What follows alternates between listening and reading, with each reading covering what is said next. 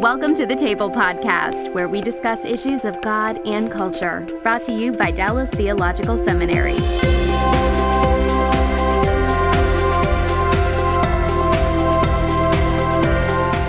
Welcome to the Table. We discuss issues of God and culture. I'm Darrell Bock, Executive Director for Cultural Engagement at the Hendricks Center at Dallas Theological Seminary, and our topic today is another world religion. Today we're focusing on Islam, and my distinguished guest is Fawad Mesri, who is president of the Crescent Project. Fawad, welcome to the Table. Thank you, Dr. Bock. Great to be with you. Yeah, it's a real pleasure, and we're going to just dive right in because there's a ton to cover in trying to introduce Islam and only having 46 minutes to do it in. So let me start off first. Fawad, tell us a little bit about your background and how you're able to help us appreciate and interact with what Islam is. Yeah, thank you. My father is Lebanese and my mom is Syrian.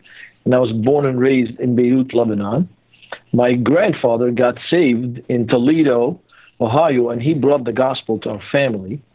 So during the Lebanese war, I doubted the existence of God, whether Jesus is true, but God used the same war to draw me closer to himself. I became a believer, and I started sharing the gospel with my classmates, my neighbors. Been sharing the gospel since 1979. Our ministry has tools and outreach materials to Muslims, and we've seen Muslims follow Christ, get baptized, and now serving with us. We have Muslim background Christians who are on staff with us, so we praise the Lord for that. I found out that many times when we talk to Christians about Islam, there are a couple of misconceptions, and that's where our ministry has been very helpful, not only in the U.S., but now we have staff in Europe and the Middle East to rally the church to cross the street and share the good news with Muslims in their neighborhood. That's terrific. Now, you actually have formal training in Islamic studies. That's right. Am I right about that? Yes, I have a master's degree in Islamic studies, and I've read the Quran in Arabic 20 times, now 21 times. And I've written on Islam and how to witness to Muslims.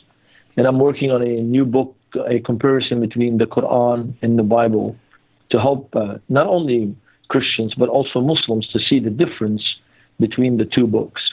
And you have, is it a newsletter that you circulate through the web? Am I right about that you have out of your organization? Yeah, Crescent Project does multiple activities. We have web training, it's called Bridges, and then we have a DVD study called Bridges Study, where about 26,000 people have gone through the study. And then we have a 2-day conference and a 1-week conference, and we rally the church, number one, to pray. We believe that Jesus' words, when he says in Matthew chapter 9, ask the Lord of the harvest. So we're asking Christians to pray for Muslims Friday at noon, and we send an email called Call to Prayer. And that email is to challenge the church, to challenge believers to look at the news and then look beyond the news. Not only see what CNN and Fox News and whatever you hear on the web. We want people who love Jesus to see beyond the news and see that Christ is working, and we have a role as believers to share the gospel, to shine the light. Jesus says, you are the light in the darkness. So we want to shine the light to our Muslim friends, neighbors, colleagues, refugees. So this is what we do. We ask people to pray with us, and we send an email on a regular basis. Okay, now let me transition now actually to talking about Islam. And you said there are a couple of misconceptions that people have about Islam that they often approach you about. I think rather than going through the question I had, I think I want to start with that one. What are a couple of the common misconceptions that people have about Islam that they need to really understand in order to even begin the conversation? Yeah, that's a very good point, especially as believers, especially if our listeners are believers and born and raised in North America. We have a tendency to think that all Muslims are Arabs, and that is not the case. Today, there's 1.5 billion Muslims. Most Muslims today are not Arabs. They could be Indonesian or Persian. Iranians are Persian. They're not Arab. It's an insult to call an Iranian an Arab. It insults them. Or they're Turkish. If you call a Turkish man an Arab man, that's very insulting. It's a derogatory term. And vice versa. If you call an Arab Turk or Kurd or Persian, that's a very bad term in our culture. We're very proud and racist in our view of culture. So for us as North American believers, we need to know not every Arab we meet is necessarily a Muslim. There are many Arabs who are Christian. They're still a minority, but there are 15 million Coptic Christians in Egypt. There are at least 2 million Christians in Lebanon between evangelical, Orthodox, and Catholic. So just because you meet an Arab person does not mean they're automatically a Muslim. However, most Muslims today are not Arab, which adds to the problem because the Quran, the book of Islam, is written in Arabic. So majority of Muslims today who are not Arab do not even understand what they are reading. They might be reciting it, maybe they know some words, but sadly today most Muslims do not know what they are reading if they read the Quran. 8 out of 10 Muslims have never read the whole Quran. Yeah, and there are layers to this. So you're making several points. One is it's not every Arab is a Muslim. The second is that there are actually more Asians who are Muslim than Arabs. That's correct. And so, and then the third is that there are a lot of people who are Muslim who don't connect to what the West often thinks of as the holy book of Islam, and then thinks about it in terms of the way Christians relate to the Bible. And it's not that simple in Islam either, right? It is. And it's one of the good ways to think about it. Most Americans have a evangelical or Protestant background. Well, the Protestant Reformation was about putting the language of the people into the church, bringing the Bible into the language of the people. So the Bible was put into German, Dutch, other languages, English. While today, the Quran must be read and recited in Arabic, and only certain people can give you religious decisions. So think of 21st century of millions of people living what we used to live under the papacy in Dark Ages, where everything was done in Latin. Latin was the holy language. People would go to what we call Mass and leave, have no idea what was read or even a faintest idea what was done. So Islam becomes the religion of ritual, and the word Islam comes from the Arabic word sallama, not salam. Salam means peace. Sallama means to surrender. According to Islam, humans are slaves and they surrender to Allah, the master. So the relationship between a master and slave is a relationship of fear and obedience. Your best thing you could do in Islam is to obey God. The best thing you could do in the Bible is to be a friend of Jesus. Jesus says, I no longer call you slaves because a slave does not know what the master is doing. I call you friends. So there is a different understanding. Islam brings the fear, the shame, it gives you details. Islam details for you everything from how to wash your hands, how to do prayer, to do salat, to how to have sex with your wife. The gospel is different. It doesn't give you rules. The gospel gives you principle. Jesus says, love your neighbor as yourself. They didn't tell you how to do it because it's a principle. I can do it in many ways, multiple ways. I can love my neighbor from cutting his lawn to inviting him to a meal. So Jesus says, do unto others what you want to do unto you. Jesus says, love your enemies. Do not repay evil with evil, but repay evil with good. So suddenly our concepts are totally different. Here's a religion that says, follow Jesus.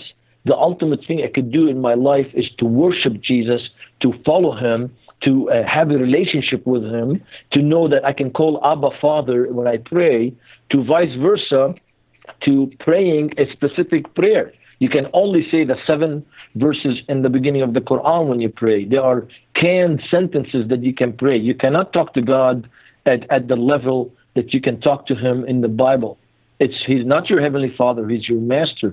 So many times that's what keeps Muslims in the Islamic faith is they have this fear and afraid from God's punishing them, and also they have this fear of shaming their culture. It becomes infused. The religion is infused with the culture.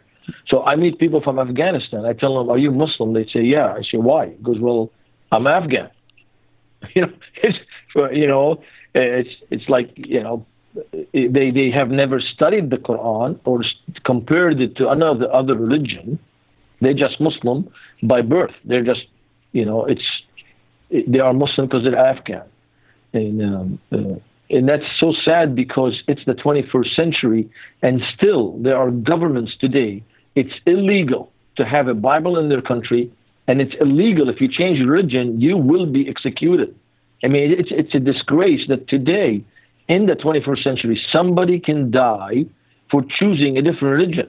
And that is embarrassing to the whole planet. How can we even accept that people don't even have a choice? What a shame that people don't have a choice of choosing the religion. We can choose our Starbucks coffee, we can get a latte, we can, I can go pick a different car, but in many Muslim countries, I cannot even choose what book to read.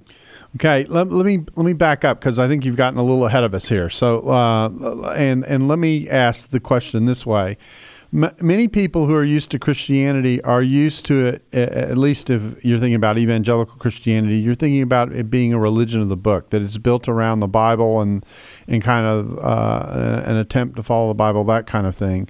So the Holy Book, if I can say it this way, operates at the center of the faith. At least when it operates the way it should. That's an important part of the way Christianity demonstrates itself and works.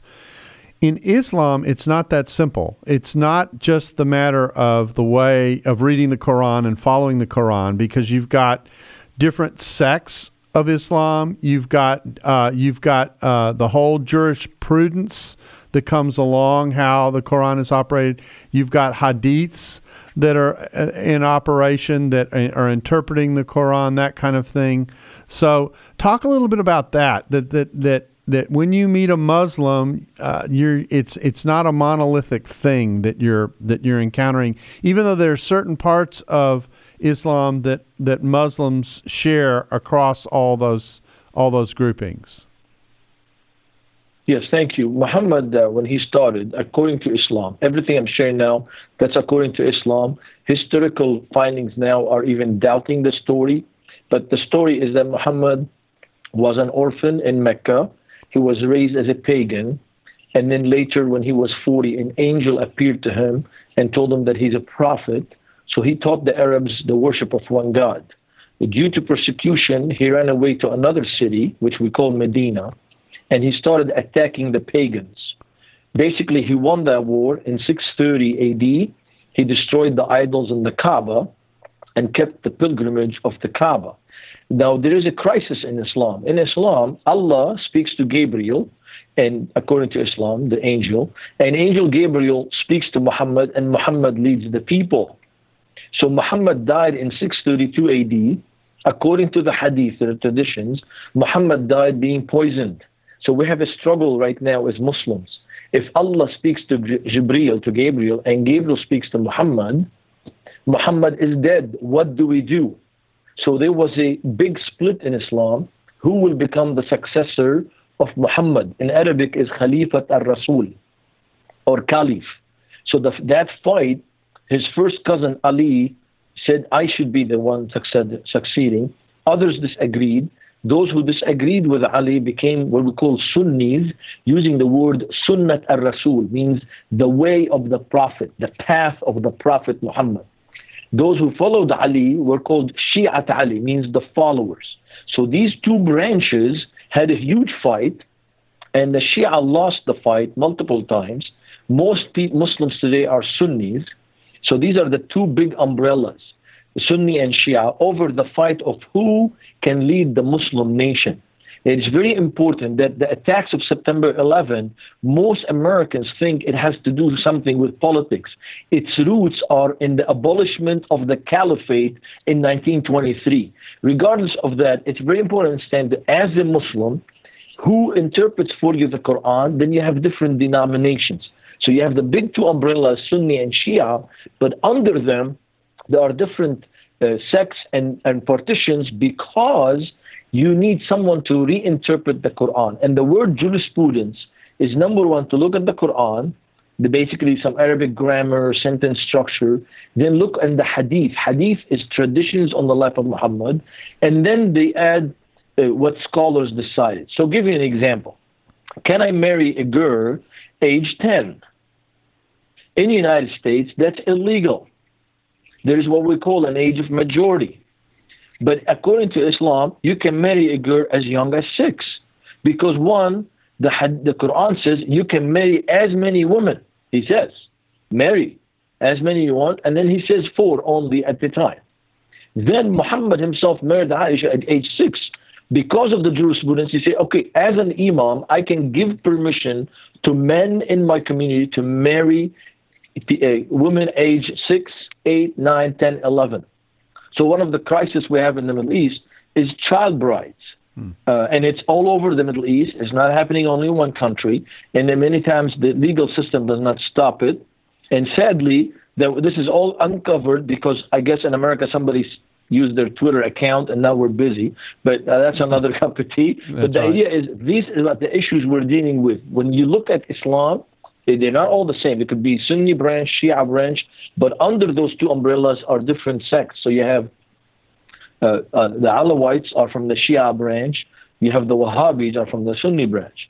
And then you have cults. We have the Ahmadiyyas, the Baha'is, and the Ismailis are considered branches or cults out of these religious denominations. So it's important what you're saying, Dr. Bach, is that when you meet a Muslim, it's easy to put them all in one box, and we shouldn't. We need to know that they come from different backgrounds. And they also approach their interaction with culture in different ways as a result. So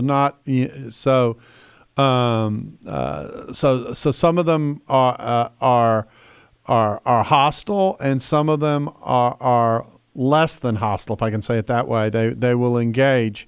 That's also important to know, isn't it? Yes, many times. It depends how engaged Islam in the culture. So, give you an example. Albanian Muslims, Bosnians, their Islam is it's like a veneer. It's something that they do. Maybe they fast Ramadan. They don't know Islam. They can't read the Quran Arabic. Compare that to somebody from Saudi Arabia, where a woman cannot drive. A woman cannot leave anywhere without permission and have a male escort with her all the time to make sure she's safe. So that's why it's very important to understand when they come to America, what is their view of the United States. Now, I would like to share with our audience is that today we are seeing more openness by Muslims to the gospel, and many Muslims today are more interested to know about American culture and our faith because it's not accessible. I mean, many Saudi students, when they come to America, the number one thing they want to do, they want to visit a church because there are no church building in Saudi Arabia. It's illegal to even build a church or have a Bible or even a Bible store, a bookstore with Bibles. So many Saudis are interested to know. Maybe they don't want to become Christian, but they're interested. And what a great opportunity that we can talk to a student about Christ. Okay, so let's transition and try and help people understand a little more about Islam. And I think the place I want to start is you often hear about the 5 pillars of worship. That just to give a feel for this, and I kind of want to go through these somewhat quickly, but one at a time, so that people get a sense of kind of the range of what this covers. The first is the confession of faith. That is, there's no God but Allah, and Muhammad is his prophet, which is kind of the theological core of Islam. And I take it formed a little bit in reaction to Christianity, but an affirmation of monotheism at the same time. Yeah, you can say that, and it's important to know that once they say that, does not mean they're all the same faith, because they could use that as to say they are from the Muslim umbrella, but they could be Shia or Sunni using that. The other thing is La ilaha illallah Muhammad Rasulullah becomes a magical statement. They whisper it in the ears of children when they're born. If they are entering a place or they're afraid of demonic activity, they would use that. So it's important to understand that Islam is more of a ritualistic religion rather than a logical religion. So we use these things in the ritualistic form. When you enter the mosque, when you start prayer, when there's a birth, when there's a death, if you're in a place that you're scared, you say that.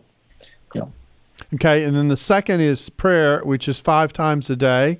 I've been in Muslim countries where everything stops, in the middle of the day as people pull out their mats and pray. So prayer is an important part and is one of these 5 pillars, right?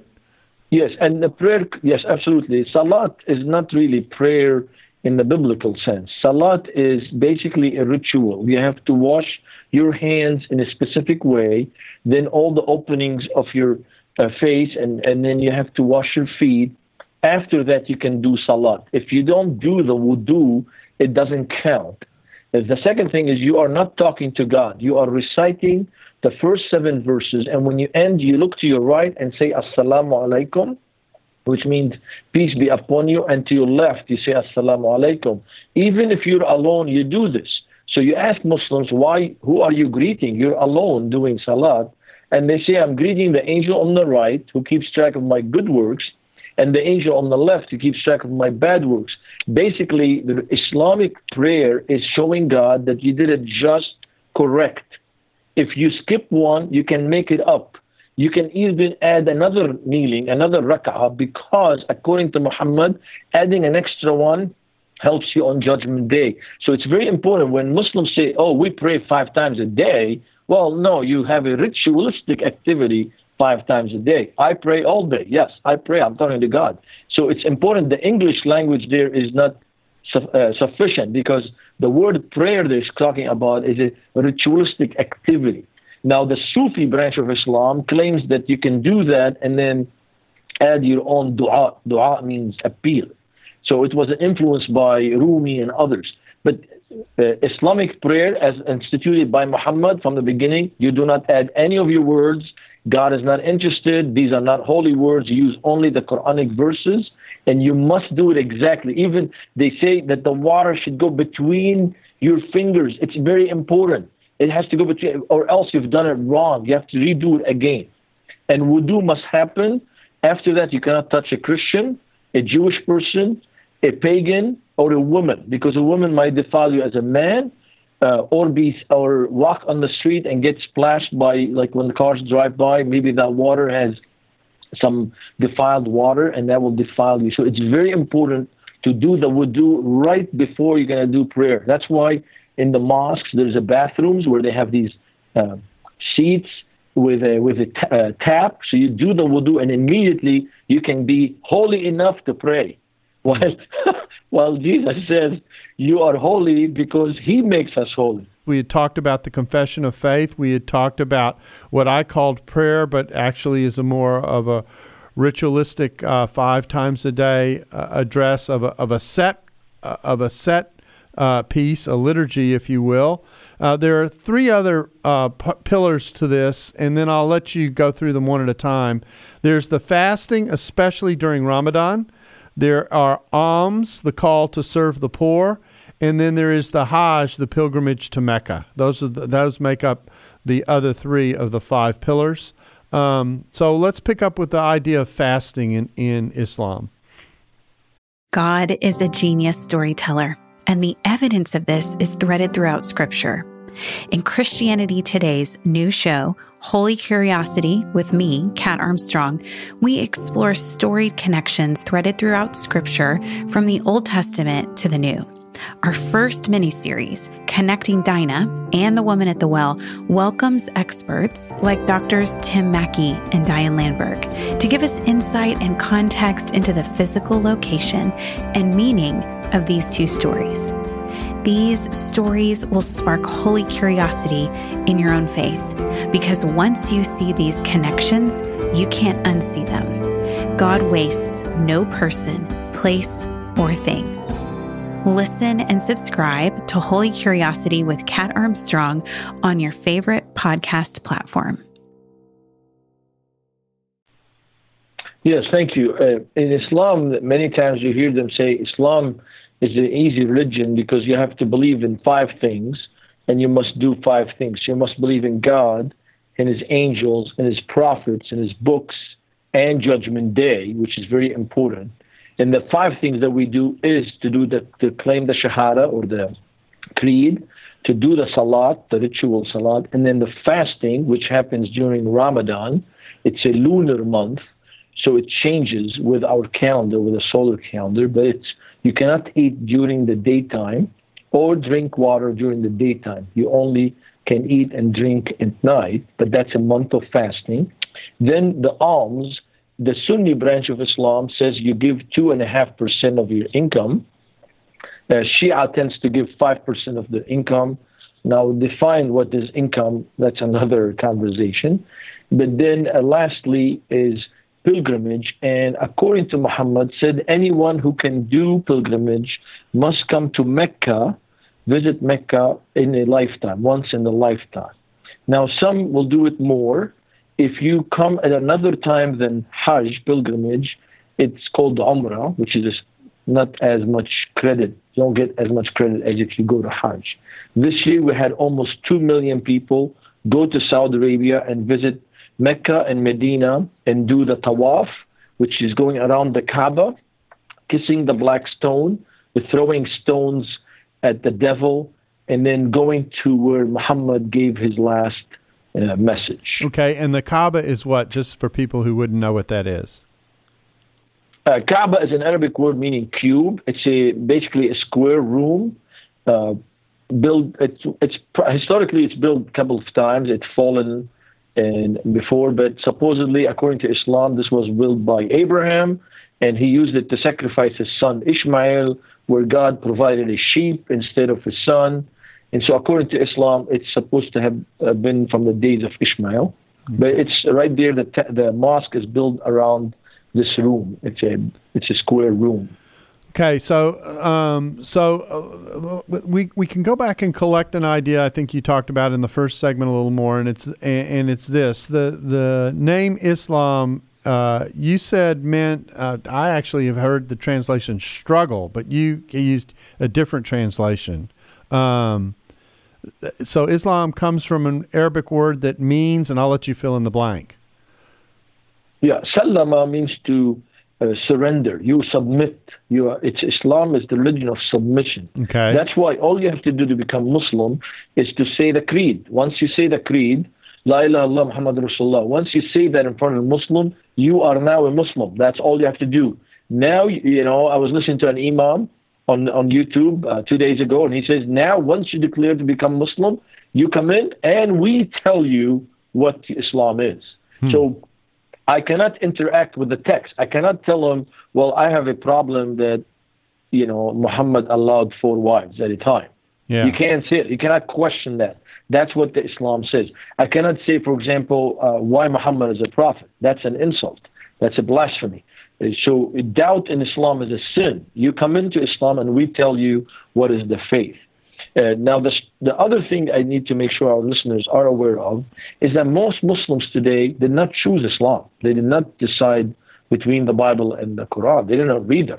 They were told some false information. So most Muslims today believe that Christians worship 3 gods. Well, that's not true, but they tell them we worship 3 gods. Most Muslims today believe that Christians worship Jesus as the result of a sexual union between God and Mary. That's not true. That's a blasphemy for us. Most Muslims today are told that Adolf Hitler was a Christian. That's not true. If you go to the Middle East, they teach them that this man had a Christian faith. He did not have Christian faith. So we have false information. Growing up in Lebanon, we'll get some movies and things from Europe and America, and they will point to that as Christian ethics. So when you look at the Hollywood, they say, well, these movies, this is how Christian ethics is. And that is embarrassing because, one, that is not true. Many times movies do not represent Christian ethics or biblical teaching. So it's important to understand when you meet a Muslim is they do not know what we believe. They might not know what they believe. They might maybe know a little of it. But on top of that, they do not have any idea what we believe. Yeah, I remember having a conversation with a Christian in Turkey who came out of a Muslim background, and he said when he was growing up, he thought every Westerner was a Christian, and that everything that came out of the West was Christian. And so he made that association that you just talked about, which is, Hollywood movies, that reflects Christian ethics, that kind of thing. So there's a lot of, I think the point that we're making in all this, no matter which way we're going, from Islam to Western listeners or to Christians or from Christians to Muslims, is there's a lot of misunderstanding going both ways about what their particular personal faith might actually be and what it might involve. That is correct. And so for them, the 5 pillars, they're looking to us. Do we have our own 5 pillars? Mm-hmm. So I came up with 5. I tell Muslims that Christians believe in one God, in one Savior. His name is Jesus, one Spirit that binds us together, one message called the Bible, and then one family. We all are in one family. It doesn't matter if you're from Africa or from Europe or from China or wherever you're from. We are all one family in Christ. John chapter 1, verse 12. So it's exciting when you come at the conversation from one respect and knowing they have these 5 pillars, you can communicate with our own 5 pillars. But I love what you're saying to our audience, Dr. Bach, here, is that we need to know not all Muslims are Arabs, not all Muslims know necessarily the religion, but all Muslims know a little bit about these pillars, these things that they should do. Whether they're doing them or not, at least they know about them, and we can start a conversation knowing where they're coming from. Interesting. Let me kind of shift gears here and talk about. Well, let me go where I was going by defining Islam, and you put it in terms of submission. One of the differences that stands out to me about Islam, in contrast to Christianity, at least at the doctrinal level, is that Islam is about this relationship of submission. And if I can say it this way, the emphasis in Islam is on a very sovereign God, if I can say it that way. The emphasis in Christianity has this whole covenantal dimension of how God relates to and engages with his creation, cares for it through covenant relation, etc. There's nothing quite that equivalent in Islam. Am I right in saying if there's one big difference in the conception of God, perhaps the difference between the Trinity and monotheism, it would be that dimension at a relational level. Is that fair? Yes, sir. Especially that God in Islam is transcendent, sovereign, but he's also transcendent. He's unknowable. Mm-hmm. While God of the Bible, especially in the prodigal son, it's not only the waiting father, but he is the father who runs. He's it says in John chapter 3, verse 16, for God so loved that he gave. This idea that God is sovereign, God is on his throne, but his holiness demands of him the idea of redemption. He is the God, the Redeemer. He's the God who saves. So you are correct. So for you and I, when we read Scripture, we find in the Bible the saying, God wants us to talk to him. He yearns for us. You find in Islam, no, if you do not do this, there is punishment. The word hell is almost mentioned in every page of the Quran, almost. And so Islam starts with the idea that Muhammad came as a messenger, but also Nadhira. Nadhira means he's telling them, hey, there's judgment day, there's hell. While for us, Jesus says, the Son of Man has come to seek and save the lost. It's a total different understanding of who God is. Now, and again, just talking about Islam again, there's a huge variety within Islam, depending on which sect you're a part of, how you engage in, which imam you connect yourself to, et cetera. So that one of the things that's a challenge in interacting with Muslims is actually understanding how they understand their own Muslim faith. That's and what correct. They do and don't believe. Yes. And so that means that if you're engaging with someone who comes out of a Muslim background, probably the first thing you have to do is have some conversation in which you let them talk to them about what they believe and what they're committed to, et cetera. So you begin to get a clue and an inclination about what it is that draws them to the faith, how they view their spiritual relationship to God, and that kind of thing. It strikes me that Islam's attraction is the orderliness that it gives to life, in the way it sees it, and also in this this sense of duty that it develops, those kinds of things. What else makes Islam? What causes someone to be an adherent to Islam? There's a nationalism that's sometimes attached to it, I guess. What else creates the attraction to Islam for someone who's a Muslim? Yeah, it's you said it correctly. Most Muslim cultures are very chaotic. Mm-hmm. And there's a lot of chaos, and Islam brings order and structure for them. Islam answers questions on, well, what do I do when I eat? What do I do? They say you use your right hand, not your left hand. So it's very important that way. But also there's this idea of shame and honor. Mm-hmm. And so I don't want to admit that, the Iranian, let's say, culture is wrong, or I don't want to admit that Lebanon has failed, So what I want to show is I'll start pointing out what's wrong with other religions, because I want to defend my religion. So there's shame and honor. Also, I want to honor my family. So there's this fear somehow, if I said something negative about Islam, it might shame my family. So I stay with it. Also, because I am ignorant of other faith, I think, this faith must be the best. So I'll give you an example. If I believe that all people are polytheist, including the Christians, they worship three gods, God, Mary, and Jesus, why should I change? Islam is the best. It teaches one God, and that's the right way. Mm-hmm. So you find that I don't have a correct comparison, but still that comparison convinces me that this is the best thing.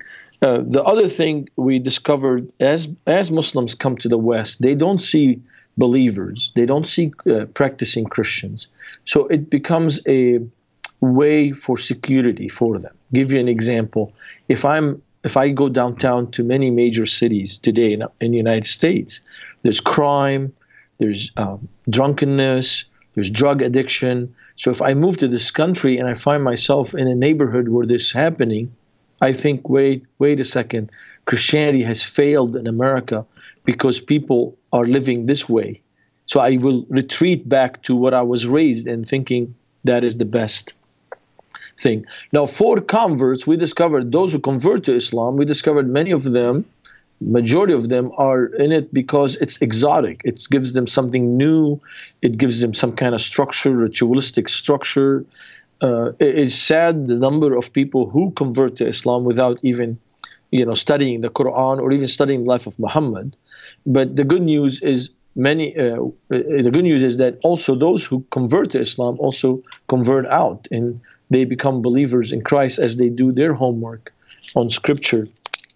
So it's important to know when you meet a Muslim that their culture affects, their background affects, their information, how much information about other religions affects that. And then Islam could be the structure that is comforting for them in a society like United States or Canada, where there's a lot of diversity, a lot of options, and they feel like, hey, that's too much.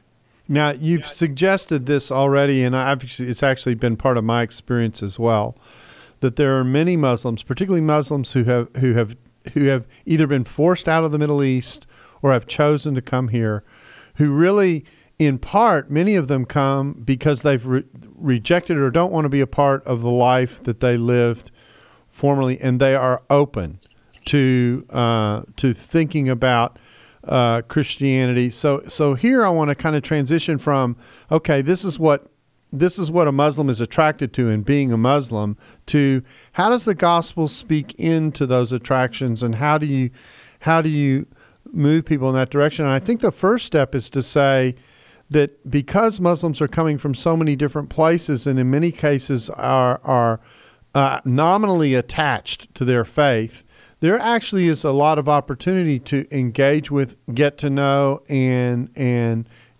share your faith with Muslims. Am I right about that? Yes, thank you. This is very important that our listeners know this, that today many Muslims are asking questions, not only because of the attacks of September 11, but the Arab Spring and the war in Syria and the war in Iraq, the war in Afghanistan. Many are asking questions, does God really exist? Does God care? Is there other ways? Are there other ways to know about God than Islam? Our team in Sicily and in Greece, and when the refugees arrive, they're all saying, thank you. One of our teams, the Muslim man said, you Christians are here to take care of us. Thank you. Why? Why you do this? A church worked with us and did our training in Austin, Texas. Last January, they were in Athens working with refugees, and the man asked the question, why do you call Jesus Son of God? And the pastor answered the question. The next day he came, he says, I want to take Christ as my Savior. This makes sense that I can find salvation and assurance that my sins are forgiven. I don't have to greet the angel on the right and the angel on the left. So suddenly this man's need was an answer to this theological question. What do you mean by Son of God? The other person, his view of Christianity was maybe the enemy, and discovered they were the help. Another church in Oregon, they did the training how to witness to Muslims. They're working with refugees, and I met this older gentleman. He's like the grandfather. His number one, when he found out I speak Arabic, he doesn't speak Arabic. His number one question was, "Would you give me an Injil, an Arabic New Testament? Would you give me an Arabic New Testament? I want to read the words of Jesus." And when I asked him why, he goes, "From the moment we moved to this country, when moment they welcomed us in America, the Christians are the number one people around us." I was in Kansas City. I was preaching in a church. I looked to my left on the second service. There are two women with the Arab garb, with the hijab. So after the service, I went straight, said, "Salaam alaikum," and they said, "Wa alaikum salam." I said, "Do you attend this church?" They said, "Oh, we're students here. We were invited by our classmate, and we've attended here the last year. We love coming, hearing about God and Jesus." And it was a very wonderful conversation. Now, both ladies, they were from the Kingdom of Saudi Arabia. They did not tell me if they had become believers. I'm not sure what was their cause, but one of them asked me, how can she get a Bible to her family? And we gave her a way to get her Bible to her family back in Saudi. So there is this desire from many times when they see our love, when they see our light, when they see our kindness, they want to know more because they don't know. Many Muslims, they hear about Jesus, that he was born of the Virgin Mary. Two Afghan ladies said to this American friend, they said, "We knew about Jesus coming to earth, but we didn't know that he died and rose from the dead." That is the core of the message, that Jesus is the Savior who died and rose from the dead. So I get excited because I have so many Muslims I talk to, or testimonies of people just beginning a conversation. Oh, you're a Muslim? Oh, you believe in one God. And begin that conversation. Let them share, and then let the God of Abraham lead them to the knowledge of Christ the Messiah. Interesting. I've heard the same story. I have a missionary friend who's in Albania, and the story that you told about, why are you here taking care of us?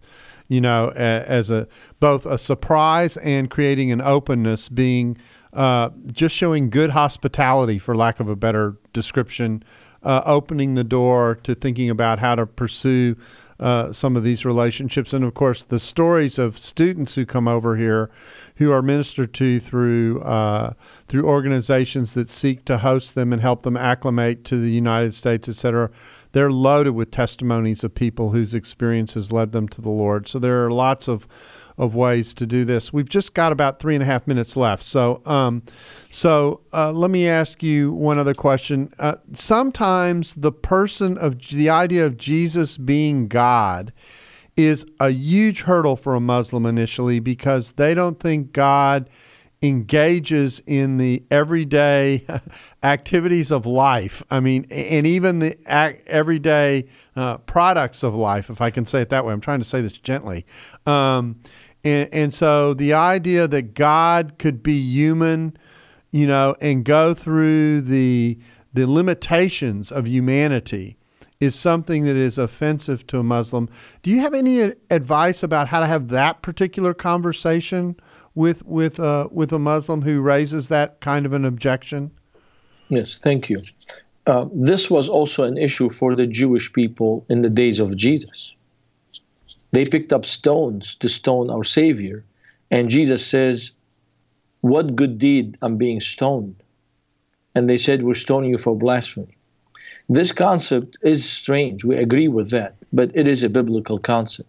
The way we discovered that it works, one, you explain to them that Jesus is the Word of God. You say, Jesus is the Word of God. Many times they say to me, "Is Jesus God?" I say, "No, He's the Word of God." And they say, "Okay, we agree with that because the Quran calls Jesus Kalimatullah, the Word of God." So they don't know what that means. Then I say, is there a difference between God and His Word? Well, there's no difference. This means whatever God can do, His Word can do. And so it's important. Colossians, He is the image of the unseen God. Hebrews, God who spoke through many prophets. In these last days, He spoke through Jesus. So it's important to understand, to not be afraid to claim what the Bible claims. But if I want to take it on the practical level a little bit more. Yeah, we're running out of time, so it's got to be quick. Yes, sir. The practical way is let them read the words of Jesus. Mm-hmm. I have an Imam Hassan was in Nebraska. At a coffee shop, somebody gave him a Bible. He read the words of Jesus where he says, "From their fruit you shall know them." He gets saved and baptized. The words of Jesus speak for who Jesus is. Many times we try to explain this with our own power. Let the word speak for itself. That's a great piece of advice. The other person I was talking about who is in Turkey, came from Muslim background, said, "The way I came to the Lord is someone gave me a Bible and I started reading. And the more I read, the more intrigued I became. The more I realized that what I'd been told about Jesus wasn't what reflected in the Bible. And I came to the point where I understood that what I'd been told in Islam versus what I was reading in the Bible, he came to identify with what the Scripture was saying, and he came to the Lord, and he's now one of the few trained ministers in Turkey today. So it's an interesting story. Well, Fuad, I really do appreciate you taking the time to talk to us about Islam, helping us kind of get our hands around what is a complex religion. We've hardly done it justice in the little time that we've had here, but at least we've gotten the conversation started, and I thank you for being with us. Thank you. Thanks for being here. And we thank you for being a part of the table and hope you'll be back again with us soon. Thanks for listening to the Table Podcast. For more podcasts like this one, visit dts.edu/the table. Dallas Theological Seminary. Teach truth, love well.